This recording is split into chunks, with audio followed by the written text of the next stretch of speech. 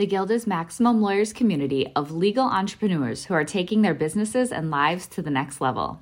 As a Guild member, you'll build relationships, be held accountable, and learn strategies specifically designed to get you unstuck and accelerate your plan for growth. Members are also granted exclusive access to masterminds hosted around the country. Our next event is coming up, and we're heading to Scottsdale, Arizona. There's something truly magical about the power of these in-person connections where real-time breakthroughs happen. Picture this. You're surrounded by like-minded law firm owners tackling your business and mindset challenges together. The energy is electric, the insights are transformative, and the results are game-changing. Investing in yourself is the best decision you'll ever make. The knowledge, strategies, and breakthroughs you'll gain are priceless assets that will supercharge your practice and propel you forward. Join the Guild and secure your ticket to Scottsdale at the best possible price by visiting maxlawevents.com. It took me, I'd say, about 3 years to get off the fear of just being a lawyer and being on my own and not having someone supervising my work and making sure I was doing everything right. I was so careful to make sure that I was being a good, attorney, that I really wasn't focused on the business. And that's when I got my first part-time employee, and it just altered everything for me. I was able to, stop wasting time on the admin work and really, focus on growing the business and being a lawyer, which is what every single one of us should be doing as attorneys. Run your law firm the right way. This is the Maximum Lawyer Podcast. Your hosts, Jim Hacking and Tyson Mutrux. Let's partner up and maximize your firm. Welcome to the show. Welcome back to the Maximum Lawyer Podcast. I'm Jim Hacking. And I'm Tyson Mutrux. How's it going? Great, buddy. How you doing?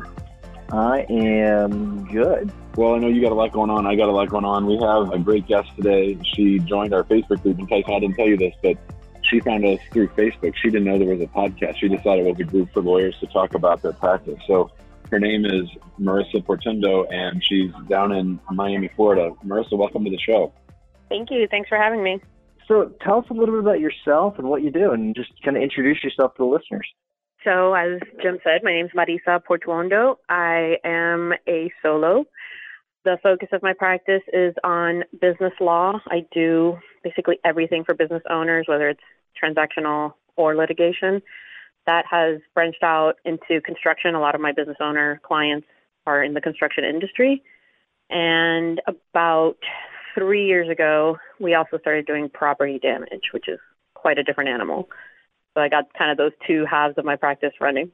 How did you get into the law? Like, what was your path after law school? Actually, I didn't go straight through to law school. I went and got my master's in management information systems, of all things. The tech industry was, blowing up. And I worked on a project while I was getting my master's and for a while after. And then it kind of just got so saturated that it actually became pretty hard to find a good job in the field. And eventually I wasn't doing what I wanted to do. And law school had always kind of been in the back of my mind. So I went. And in the beginning, I graduated kind of right when the economy tanked. I worked for quite a few small firms, and they weren't doing so hot, I guess, because of the economy. So a lot of bouncing around in the beginning.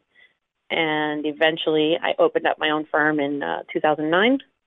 I kind of worked as of counsel with other law firms here and there. Had a couple projects that I worked on, and then eventually I went full blown on my own. Probably trying to think when it was 2013. I guess we're about 5.5 years ago. About those experiences with the small firms that you bounced from place to place to, what did you learn from those that helped you today? Well, it definitely kept me, a little bit, I want to say almost afraid of going out on my own at first. I just saw, how stressed out they were all the time and the worrying about the money and worrying about clients coming in. One of my bosses was extremely just constantly spending tons of money. So we were all under the impression that the firm was doing really well. We'll pay for your cell phone. We'll go out to fancy lunches every Friday, just spending money left and right. And one day they kind of just closed their doors. So that was definitely a lesson. And I really just learned so much working. A lot of times I was the only associate. So I really learned a lot about how to run a law firm and how not to run a law firm from the different bosses that I had. Marisa, think back to that first day when you were on your own. Think back, close your eyes, and imagine that you're sitting there at your desk. What's going through your mind, and where do you start? Oh man, it seems like so long ago. I was nervous. I was excited. I was working from home, and I just thought, I don't even know how I'm going to get clients. Marketing has changed so much since then. There wasn't really, the videos and the social media was a thing, but it wasn't as huge as it is now. So it was really just so much word of mouth. And I remember I had just moved in with my husband. We weren't even married yet. And I just remember every month telling him, I don't know if I'm going to be able to make rent this month. But I did every month somehow. Every time I would start to fret and think that things weren't going to work out. Someone would call me, and it just always seemed to work out. So that kind of boosted my confidence and allowed me to have a little more faith in things working out. And little by little, it just got better and better and better. I started raising my rates up to where they should be and started getting a little more exclusive about the types of cases that I wanted and the types of clients that I wanted. And it's just been, uphill the whole way, but uphill in a good way, not a bad way. All right, so I'm kind of curious. I used to work for State Farm Claims in their fire claim department, so I handled property claims when it comes to people's houses, and it was very, very rare to ever see an attorney on the other side. And so I can't imagine these claims are that common. So how do people normally find you whenever they actually do need you? So in South Florida, they've actually become really common. First of all, last year, as you know, we had Hurricane Irma. So that was pretty huge. And we have a massive cast iron plumbing issue down here. So, Miami's a relatively young town, especially the expansion parts of Miami Metro-Dade. And all this housing was kind of built around the same time. A lot of the same developers using the same materials. All the homes were put in with cast iron piping, plumbing. And the code didn't change to PVC piping until the mid-'70s. So any house that was built before then is basically just a ticking time bomb. And these houses are they're in bad shape. A lot of times the owners don't even know it until they come home and, their house is underwater. So that's kind of been a business that's taking off here, specifically in South Florida. And like I said, we have the hurricane thing, but you're absolutely right. A lot of people are surprised that lawyers even do this. So it's kind of a growing little niche here in Miami and South Florida. And it's actually, I think it works in my favor because it always sticks out in people's mind. Whenever they hear about a property claim, they think of me because they don't know any other property claim attorneys. So that's a nice part of that. Have you developed marketing specifically for that practice area, and how are you trying to distinguish from the other parts of your practice? I have one website. I've considered splitting that up, but for now it seems to be working for me. My main marketing, really, I got to say, is word of mouth. It's just now recently that I got serious about, my website and my marketing and all that. And for the first time, I'd say maybe a few months ago, I got my first client from the internet. So that was interesting. But really, it's just been word of mouth. I have a lot of friends in the construction industry.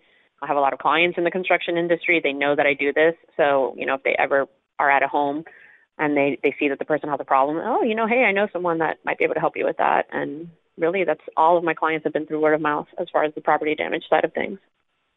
I think that you might think about having a dedicated website like Florida Casualty Claim Lawyer or something just dedicated to that, because I don't know if your business clients are going to be too interested in that. And I think it's going to be hard for you as you grow to sort of distinguish between the two practice areas. And the property claims people aren't going to care about the fact that you do business stuff. So I think especially if, I think it's really admirable and smart that you sort of followed where the need was. I think too many lawyers try to, force what they perceive to be a need as opposed to following what actually is the need. So I think you might want to drill down a little bit and at least set up just a landing page with a URL that's dedicated just to that. And maybe, I know you have a free download for your business stuff, but maybe you could have a checklist for people going through a casualty claim, that's 10 things they need to know or something like that.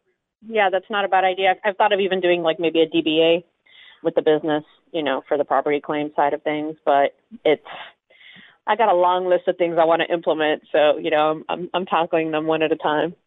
Well, tell me, what is your biggest struggle? What do you struggle with the most? Because we deal with a lot as business owners and owners of law firms. What's the thing that really is your biggest obstacle, do you think? I think my biggest obstacle is that there's just never enough time. I think it's the same obstacle everybody has. You always want to do more. Like I said, I have that background in information systems.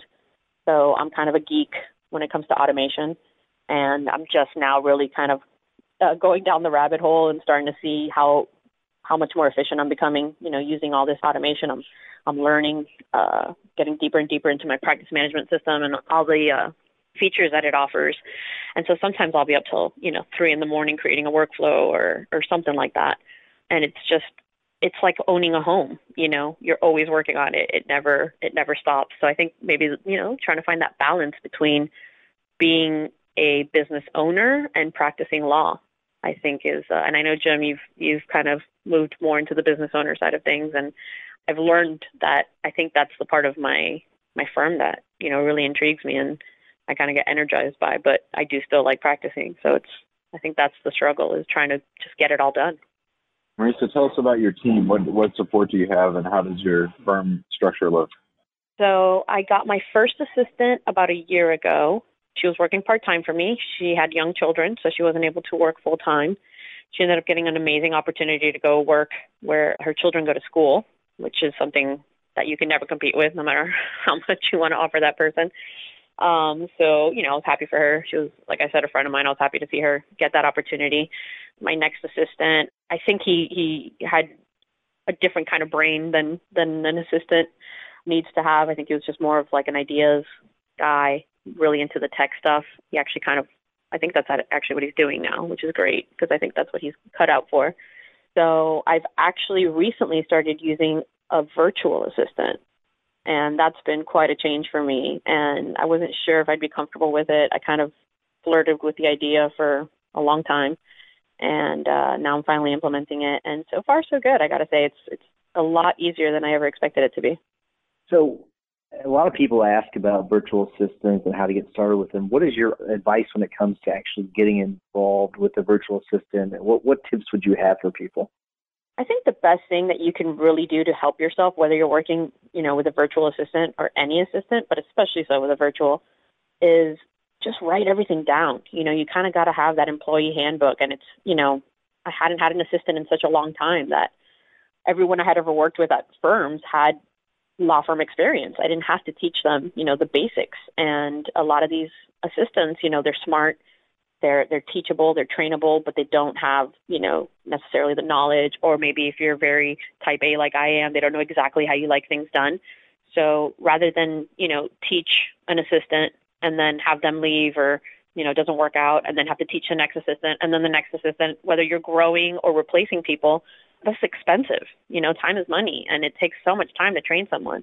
And so I started really just, I'm going to make a guide on that. And instead of taking the time to explain it verbally, I wrote it all down.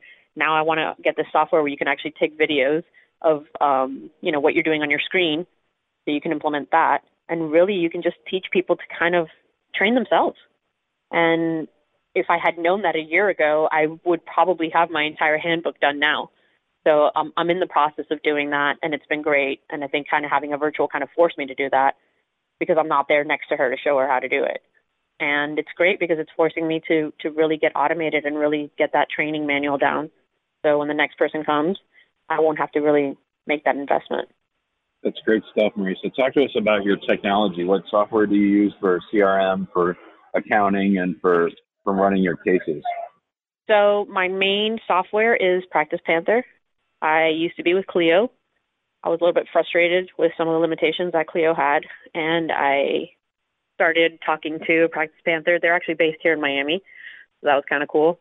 And I think I tortured them for about 6 months, asking them, well, what about this? And how can I do that? And eventually I finally made the move over to them. I've been really happy. No software is ever going to do everything exactly the way you want it to, but they offer so much in their, main package. They only have one package, and it comes with intake forms. It comes with workflows. You have unlimited intake forms. And for me, that's huge. So rather than have a separate CRM software, I'm basically building my own CRM system by, using Practice Panther. And, the clients do the work. As long as you create the intake form, you guys know.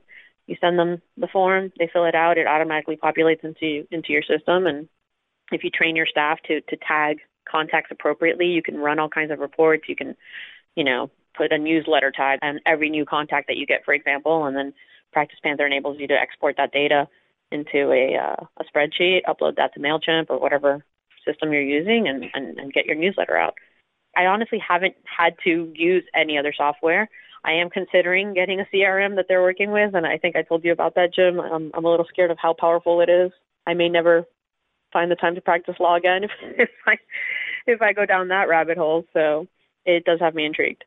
So flash forward 5 years, and I want you to think about this. What does your firm look like, and what specifically are you doing on a day-to-day basis? I've thought about this a lot. I don't know that I ever want to become a huge firm. I don't know that that's the lifestyle that I want to lead. I think it would be very stressful for me. I am a little bit of a control freak. Obviously, working with staff and growing has forced me to loosen the reins a little bit, but I think just having an army of attorneys would be so stressful emotionally, dealing with all those different personalities and a bunch of stressed out attorneys working for you. But I think I would like to grow a little bit, maybe have a handful of attorneys, a little bit of staff, and really be focusing on the marketing and the technology side of things. I love the system side of things.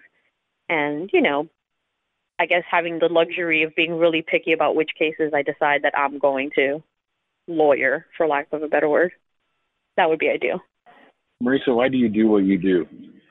The business side of my practice is what I love. Like you said, the property damage, it kind of fell into my lap.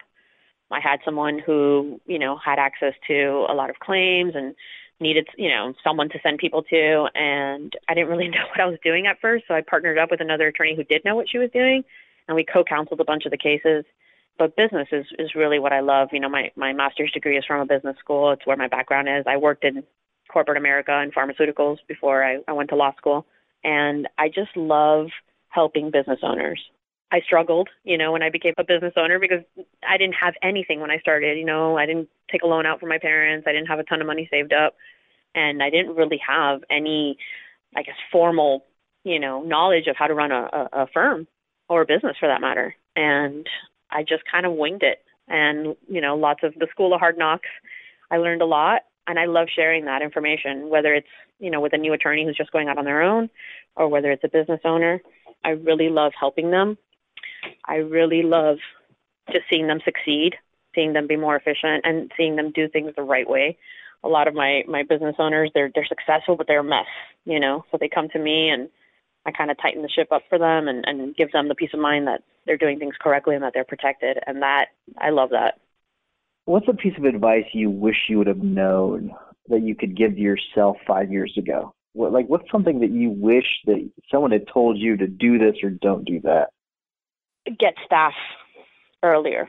I think I was really limited in my thinking as to what staff had to look like. In my brain, staff was a person who had been, working at a law firm for 10 years and commanded a certain salary and was going to be full-time and benefits and insurance and paid holidays. And I always told myself, I can't afford that yet. It took me, I'd say, about 3 years to get off the fear of just being a lawyer and being on my own and not having someone supervising my work and making sure I was doing everything right. I was so careful to make sure that I was being a good, attorney, that I really wasn't focused on the business. And that kind of switched overnight for me. And that's when I kind of started thinking, I need help. I can't do this. I'm only one person. I'm not going to grow any larger if I don't get help. And I actually spoke with another attorney who actually, we share office space now. And she's the one who kind of opened my eyes. And she said, I don't understand why you have to have this full-time person that you're envisioning. There's tons of work out there. There's tons of people that are willing to work part-time, and you could even get a virtual. And, she kind of just forced me to look at it in a different way. And that's when I got my first part-time employee. And it just altered everything for me. I was able to, stop wasting time on the admin work and really, focus on growing the business and being a lawyer, which is what every single one of us should be doing as attorneys. That's awesome. I completely agree. So for my last question, every year Tyson and I get to give a talk to third-year law students who are thinking about opening up their own practice. If we got to bring you up to St. Louis next year to talk at our law school about that, what would you tell those students? Oh my gosh, so much. I don't even know where I'd start. I've actually had a lot of attorneys approach me. It's been the strangest thing. It's definitely not something I've sought out, but I've had attorneys who are going out on their own contact me and say, I know you run a law firm. You seem to be happy and successful at what you do. Do you mind if I take you out to dinner and pick your brain? And I kind of just lay it all out on them, how to save money, how to keep your overhead low at the beginning, what to focus on, all the stuff I learned the hard way. I could talk a lot. I'm sure you've noticed. I'd have a lot to share with your students.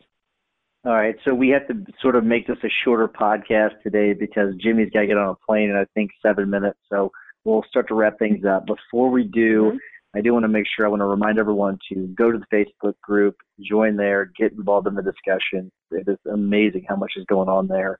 Also, make sure, if you don't mind, please stop right now, press the pause button, or as you are listening to the rest of this, go to the podcast app and give us a 5-star review. We would really, really appreciate it, or wherever else you get your podcast. Jimmy, what's your hack of the week?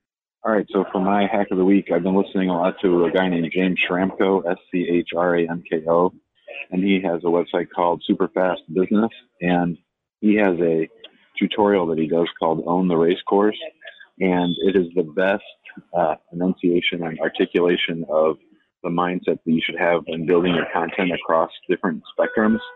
And so you can go watch the video or download the audio at superfastbusiness.com/OTR.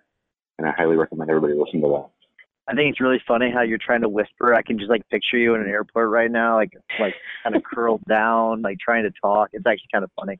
Marisa, exactly right. What's your tip of the week? My tip of the week, I think, is automation. Get it done. You can never automate enough, I think. So dig into your software. If you don't have one, get one and really dig in and use it. I feel like people, it's like, they say you use 10% of your brain. I think people use 10% of their practice management software. So, take those free trainings and watch those videos when you're up late at night instead of, screwing around on Facebook. You could be really learning about your software and making your business more efficient. Excellent. So I am in the process of hiring 2 new employees, and one piece of advice I got from my buddy Steve Bartle today, which is actually pretty good. I hadn't thought of it. It's so simple, but it really gets through what you want. He said, make sure that you have the job applicants, make them send you a copy of the resume in PDF format. And it seems so simple, but what it's going to do, it's going to weed out the people that can't figure out that basic little task. It's such a basic thing, but you think about it on a daily basis. We're sending PDFs all the freaking time. And if you can't figure that out, you're not going to do very well at our firm. So it's a very simple thing, but I thought it was really great. Make them email you a copy of their PDF resume to weed out the bad ones. So that's my tip of the week. Thank you so much for coming on, Marisa. We really appreciate it. It's really, really good. Thank you so much. Thank you, guys. It was fun. Thanks for having me on. Thanks for listening to the Maximum Lawyer Podcast. To stay in contact with your host and to access more content, go to MaximumLawyer.com. Have a great week and catch you next time.